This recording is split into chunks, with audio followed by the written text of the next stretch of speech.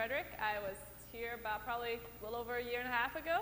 You saw me. I was going to Madagascar. I went, and I'm back now. I want to thank you for your guys' support of me before. I'm sorry I couldn't keep in touch as well as I planned. My internet access was about once a month, and my computer died after a few months. So I had the pleasure of serving as a young adult in global mission in Madagascar. You can see Madagascar here. It's an island nation off the southeast coast of Africa, about 300 miles. It has 25 million people living there, and it's a former colony of France. They speak one language, it's called Malagasy, and the country is probably best known for being very impoverished. It's about the 10th poorest country in the world.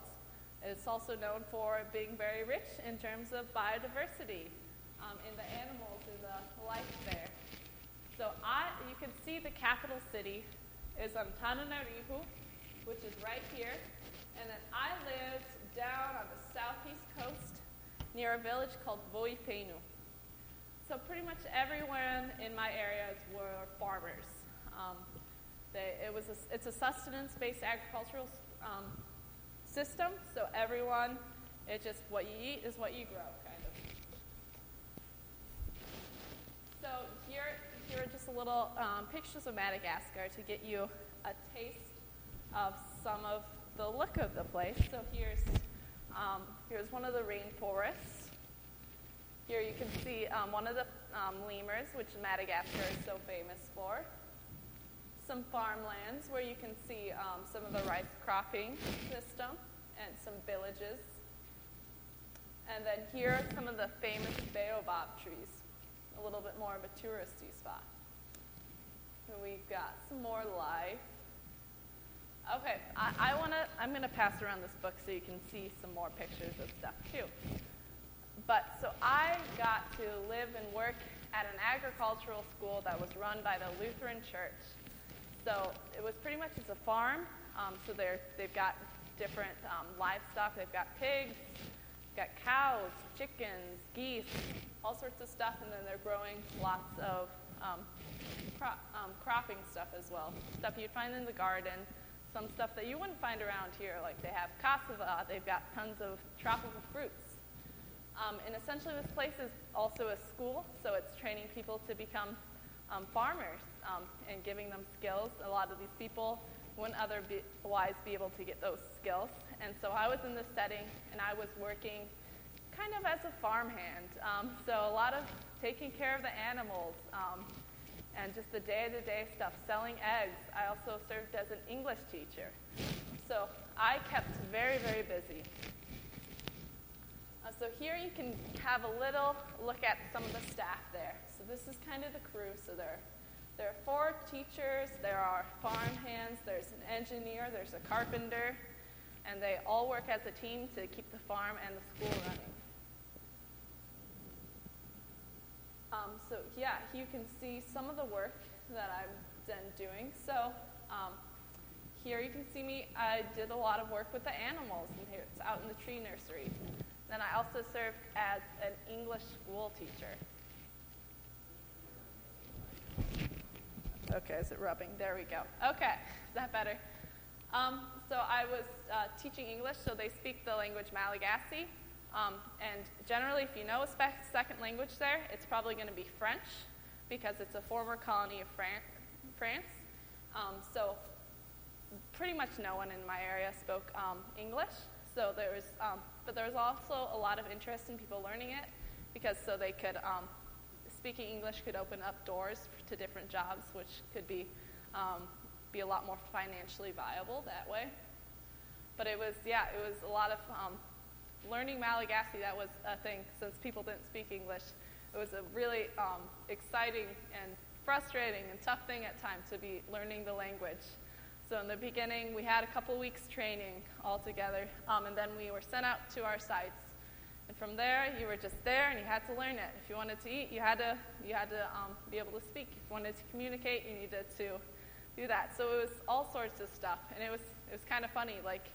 And the stuff that they taught me when we were in training was different from what the dialect in my region was. So like I was taught certain things for the official Malagasy, and then I go to my site and they're speaking differently. I'm like, I don't know what to do. So there's a lot of like, it's really a process, and it's really humbling to like be removed from like the comfort of your native tongue, and like realize how much you rely on that. And it was a really, really interesting experience. So Madagascar is a place of, like, it's a deeply religious place. So about 50% of the population are just following their traditional beliefs, and that varies kind of between where you're living and like the people surrounding you, but it follows kind of a deep ancestral reverence and the respect and the following of the taboos and the different laws of the ancestors.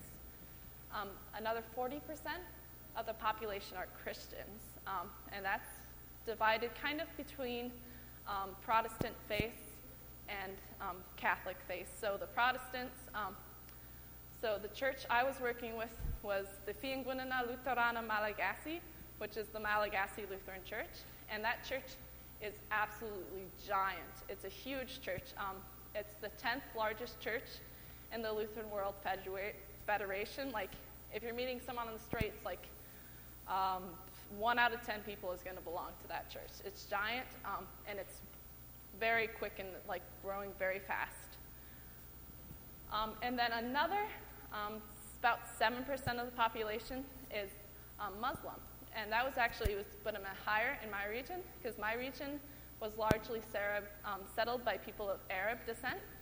So you could see the tribe in my area, they had a lot of Islamic influence in some of their taboos. Like, for example, so pork is an animal that is considered unclean in Islam. So the village that I lived in, it was not allowed to sell pork. If you sold pork, the king would get very mad at you. And then there's different things like dogs are unclean in Islam, and so a part of the town did not allow dogs. So you can see lots of different influences that way, but there's like good relationships between people, a lot of understanding. I remember, so one of my good friends, his family is Muslim and he grew up as a Muslim. He actually ended up converting to Christianity because of a girl in the Lutheran choir. So kind of funny.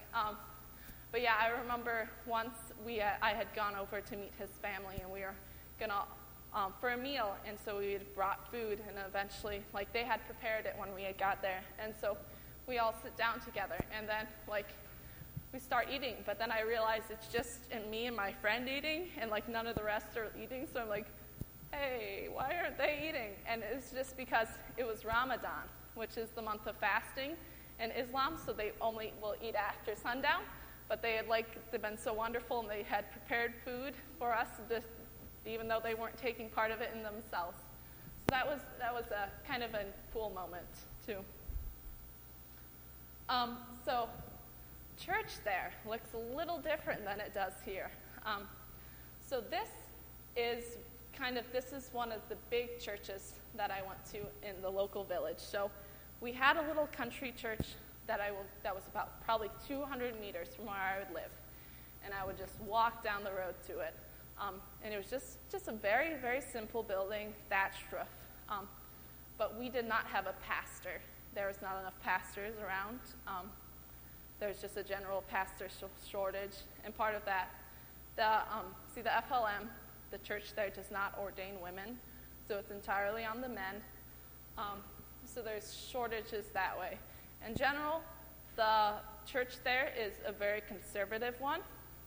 So, for example, you are not allowed to dance in church. Dancing, no, don't do that. Clapping is not a thing to do. Instead, you do jazz hands, kind of to show your appreciation.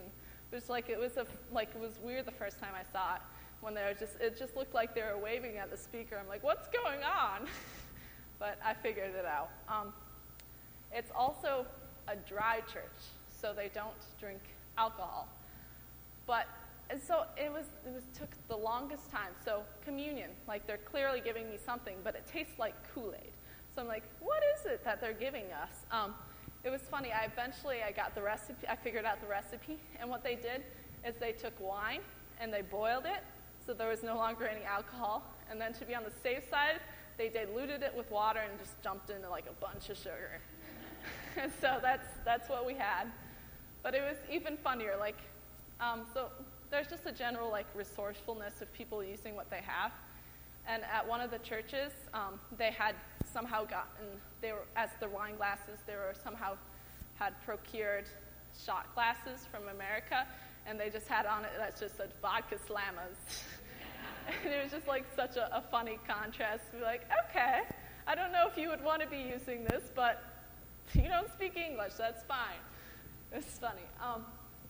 Also, there is kind of a special role that we don't really have in this church, but it's called shepherds. So these are figures in the church where it's kind of hard to characterize, but they're kind of a step down from pastors where they will help lead things in church. So in my church, we did not have a pastor in my small church, but we did have shepherds. So these shepherds would play different roles. For example, we would have a blessing every time in service where every single person in the congregation would come up and they would kneel for a blessing that could take several minutes.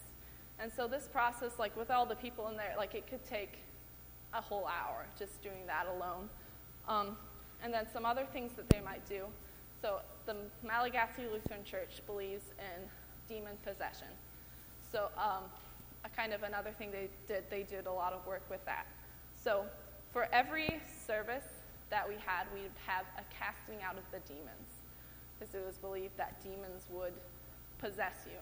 And so during this time, the congregation would just be singing away, singing their hymns, and the shepherds would be coming around the church. And it's a very violent and physical experience. So they would be yelling at the demons, leave, get out in the name of Jesus Christ, and waving their arms, just coming around. It's right in your face. And for people who were seen as possessed, they could get very violent reactions out of that. That's something where the person, they may try attacking the shepherd for fear, the demon doesn't want to leave, and different things like that. So that's a side of something I hadn't seen before, and it was a really interesting thing, and it could just get the goosebumps on your arms, listening to people singing all around you, and then this yelling. It was really kind of a surreal experience that way. Now in church service. Okay, so here we're pretty much, in, out, in an hour. If that doesn't work, if you go 10 minutes over, people may not be happy. But in Madagascar, services lengths are not quite that simple. So you may, a typical service was probably around 4 hours. But sometimes, it might be 2. Sometimes it might be 6. So, you can't really plan stuff around Sunday service very well. So it's just you kind of almost just need your whole day. And it was very interesting. I went to church every Sunday, but I sometimes couldn't always figure out how is this lasting this long even. But I feel it was funny. A couple of characteristics general for Malagasy people is they like giving long speeches. They're gonna think everything's gonna be a little drawn out. And also they like tight spaces. And I think that's a good characterization of a little bit of what church is the long speeches, and that everyone is just crammed into the pews, because a lot of the churches there's not enough space, and so everyone's just right up and close, and it can get so very hot in there too, because it's a hot, humid climate, and I remember, so you'd just be sweating there. And in the beginning, there would be a lot of kids. I was a novelty, so the kids would want to play with me. And so they would just crawl all over me during church, making it even hotter. I remember there was one little boy who always liked to play with me. One time during the service, he was just turning over to see my underarm, and like Futsi Bay, which means you're very white. It's like, okay, yeah, that's right. But yeah, with the services too. So yeah, so they have a lot of different structural things that are similar to ours, but they also have some few unique things. Like one of the things that you'll see in a lot of services is they will just have auctions in the middle of the service. Like the sermon finishes and then someone grabs chicken. Who wants to buy this chicken? And it's like just, so a lot of the farmers like bring in produce and different things like excess that they have. And so it'll be auctioned off and the money will be given to the church. So that's another fun little thing too that was to see. And yeah, I remember, so my parents got to visit me for a couple of weeks, which was great. And then they sat in on a church service with me. And I remember, like, I don't know, someone had been up at the pulpit talking for like 40 minutes. And like eventually my mom leans over like, so is this the sermon? Like, no, this is just announcements. And it's like, it's a tiny church. There's not that much going on. It was fun. Draining at times. But another big part of my experience was standing out so much. So for the first time in my life, I was a minority. I could go weeks without seeing another person who looked anything like me. And so everything I did was everyone's business. I was watched, I could do anything, and then everyone else would know about it.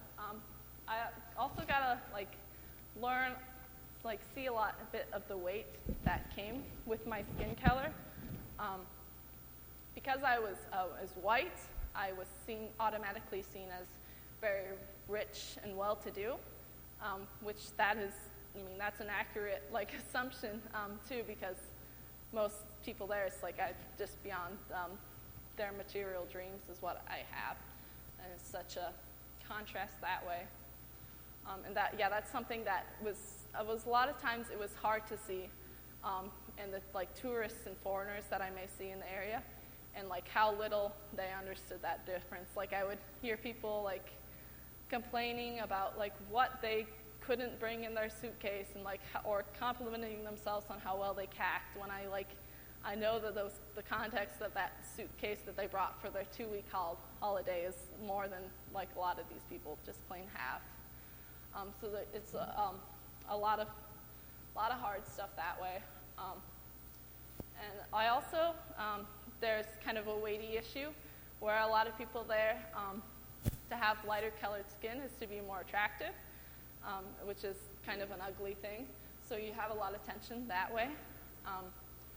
To be white is you garner an automatic respect, which is not something that your skin color should be garnering, especially considering there's been a lot of colonialistic abuse and kind of Western well-to-do countries coming in and using Madagascar and Malagasy people in a way that is not necessarily beneficial to them. Yeah, and I was also automatic, it was an interesting thing. I was kind of always assumed weak, and I was kind of in a game of trying to figure out if that was because I was a woman, or if it was because I was white, or what combination of that. But it was a constant game of I would list something that wasn't that heavy, and oh, you are very strong. I'm I think you're just I don't even know.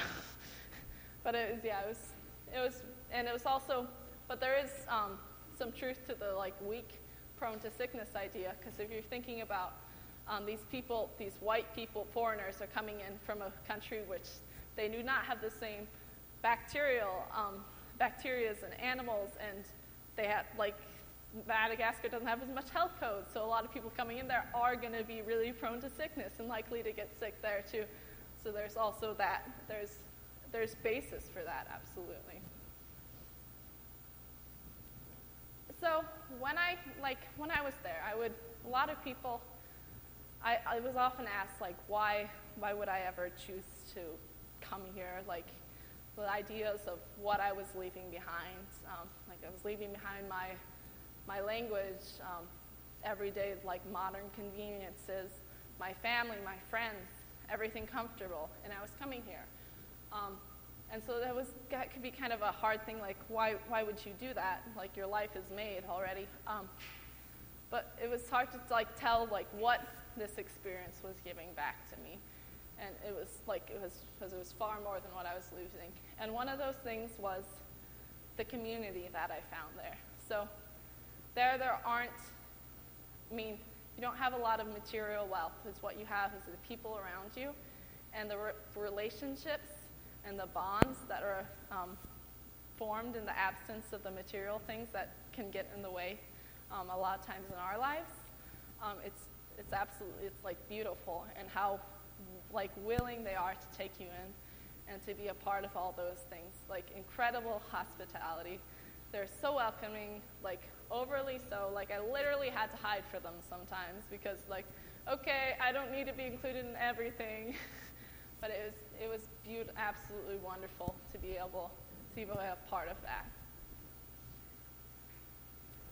Now here you can see some of the other Yadkin volunteers. So there were 8 of us, but we were spread throughout the island.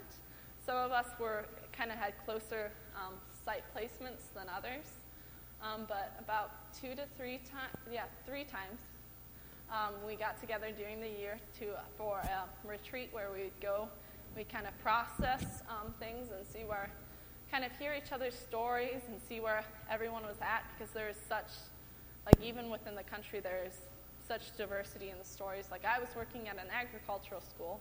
Another woman was working as a nurse in a hospital. Others were serving as English teachers, like constantly. So it was really neat to hear some of those stories and see like the different things that we learned just at where we were at in the work we are doing. So those were important times. I'm going to wrap up with just a story that I think kind of shows what my experience was about. So this is my best friend, Roger. Now, Roger is like 36 years old, and he's up to here on me. And he was one of the farmhands at Fiona, and we worked together all the time, and we were best buds. So there had been a hurricane that had recently hit Madagascar, and there had been damage and stuff. So in my village, we're right near the coast, and we're on a river, so we're prone to flooding. So a couple days after, Roger and we biked out to the village that was 6 miles away to kind of like survey, see the damage and see how much flooding there was. And we were biking along the path, and eventually we got to a puddle that was too deep and too wide to be able to bike through, which is, so you just stop and you walk through it. Not a big deal. But Roger had recently, his toenail had gotten torn off from a pig door, so his foot was hurt and it was bandaged, and so he was not allowed to get that wet for healing reasons. So I took our bikes and I walked through it and took them to the other side, and then I came back. And by that time, there was another group of people coming towards us, just on their way to the market.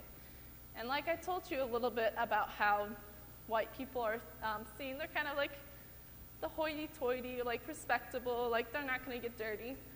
And I come back to Roger, and Roger jumps on my back for a piggyback ride, and I walk through the puddle with him on my back. And the other group of people, they just start roaring with laughter.